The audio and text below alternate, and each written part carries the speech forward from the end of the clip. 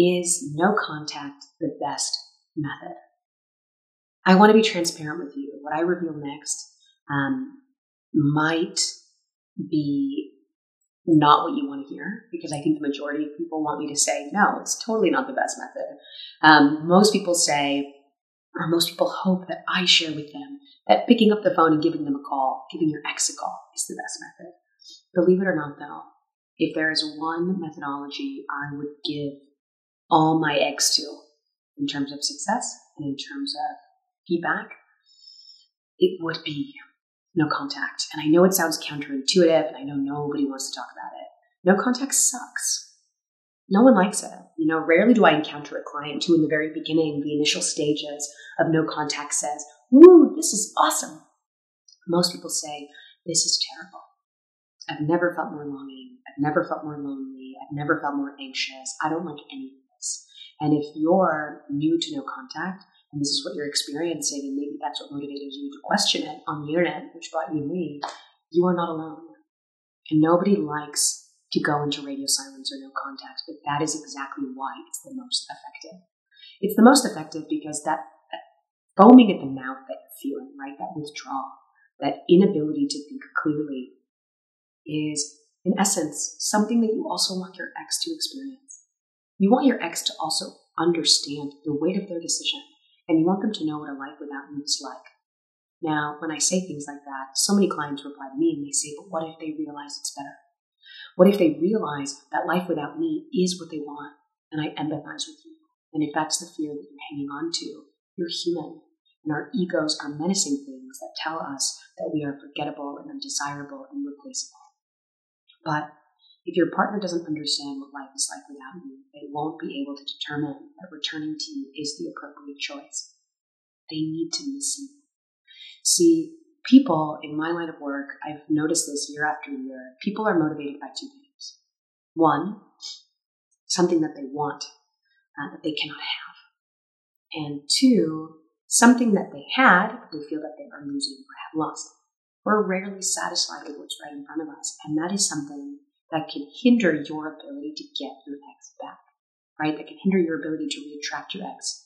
If they don't miss you, and they don't realize what they're missing, right? They don't realize what they're losing by committing to the breakup. And that's a realization you want them to realize. You want them to notice, wait a second, life is different.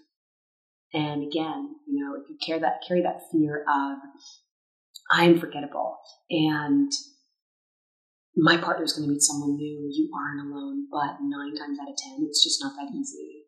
Your partner invested as much into you as you did into them.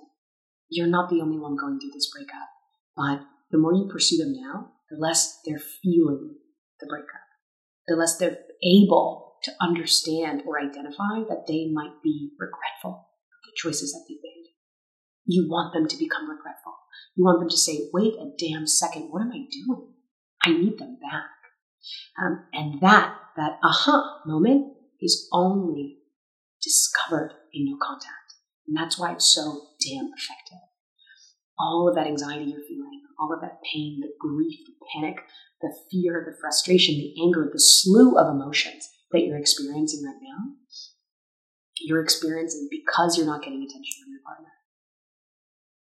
So, if you don't give your partner attention, do you think that they might be feeling the same things? More often than not, yes. But the more you pursue them, the more you are preventing them from feeling those things, from feeling what it is that you're feeling. And that's why you're the one pursuing. Now you don't have to do anything, right? The more you pursue, the more you remind them that the possibility of return is on the table. And that eliminates sense of urgency. Again, people are motivated by something that they fear they are losing. That's what gets people up and moving around and making choices. But if they don't feel that, and if that target isn't moving, and they don't lose anything, then why not stay on the couch? Why not go on an online dating application? Why not get wasted with their friends? Because they know, they have the peace of mind to know that you are here waiting for them. And that is why no contact is just so effective. And it's annoying. It's annoying.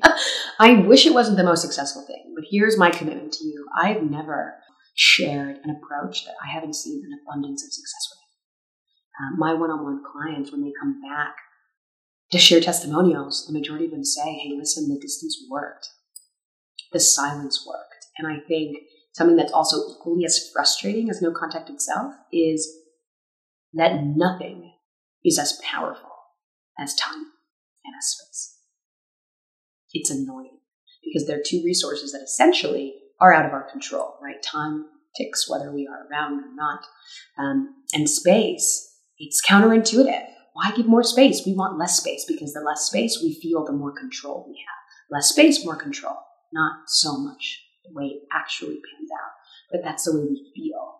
If I give him more space, he's going to run further away. But the reality is, if you don't give him the space, what's going to happen? See, and most people who encounter these no contact do so because they aren't giving space and it's not working. So if they're like, okay, well, I'm not giving space and it's not working, let me see if this damn no contact has a shot. In reality, you have nothing to lose by trying this. If reaching out isn't working, try something else. And something that's really interesting and it's been so, empowering and important for us here at Love Advice TV is the concept of trial and error. If you're exploring a path and that path isn't yielding results, then don't keep trying because it's not yielding results. You're wasting time by continuing to try more of the same thing. In fact, that's what they often say is the definition of insanity, right? Doing the same thing in hopes of yielding a different result. That's insanity. So if approaching your ex, calling them, is only getting you blocked, it's only pushing them further away, stop. Explore no contact. And I guess to sort of conclude, most of us are afraid of no contact because we want immediate relief. And this is something I think I made a video on recently, but I will gladly talk more about it because I think it's so important. When I'm in no contact with a man, I reach out because I feel lousy. I feel anxious. I'm panicked. Is he with someone new? Is he with someone better? Does he miss me? Does he forget me? Does he remember me? What's happening? And I reach out to him because I want immediate relief. We chase immediate relief, just temporary relief from the anxiety that we have. But the problem with that approach is that by pursuing relief, you jeopardize results. And I invite you to always check in with yourself before you pick up the phone and before you break no contact and ask yourself, am I reaching out because I want to do better? Or am I reaching out because I want to feel better right now? And if you're doing this, if you're jeopardizing the results and that you're jeopardizing the potential to reconcile with your partner because you want to feel temporary relief, you're setting yourself up for a lousy time. Don't chase hit after hit or high after high. Chase a goal. Chase an outcome. And sometimes long-term success comes from short-term discomfort. You can do this. Take it one day at a time.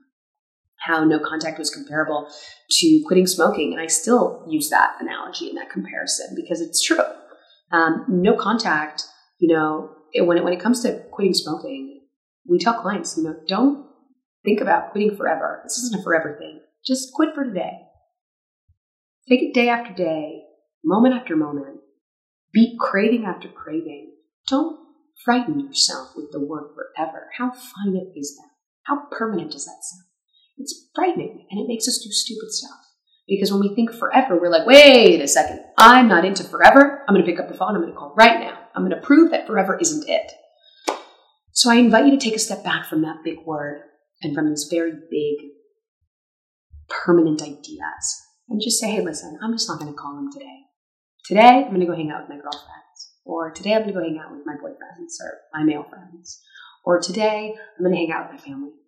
And tomorrow, I'll handle it then. And then I'll handle the next day. You take it one day at a time. And maybe I'm hopeful that's going to encourage you and help you through this really treacherous process because, again, no contact sucks. Nobody wants to do it. Nobody wants to do it. But it's what yields the results. If doing all the other things were yielding results, we wouldn't have to go to no contact. It wouldn't be such a thing. It wouldn't be such a popular concept if it wasn't effective. So I invite you to trust the process. And if you don't want to, you don't have to trust the process, but ask yourself, if what I'm doing hasn't worked, what do I lose by trying something else? If calling him or calling her isn't yielding results, is continuing to call going to yield different results? or is it going to push them away? Is it going to get them blocked? Is it going to encourage them to get into a rebound relationship? I would love to hear what's happening in your life. I'd love to hear about your hesitations or whatever makes you very weary about no contact. And I'd love to help. So have a great rest of your week, and I hope to see you tomorrow.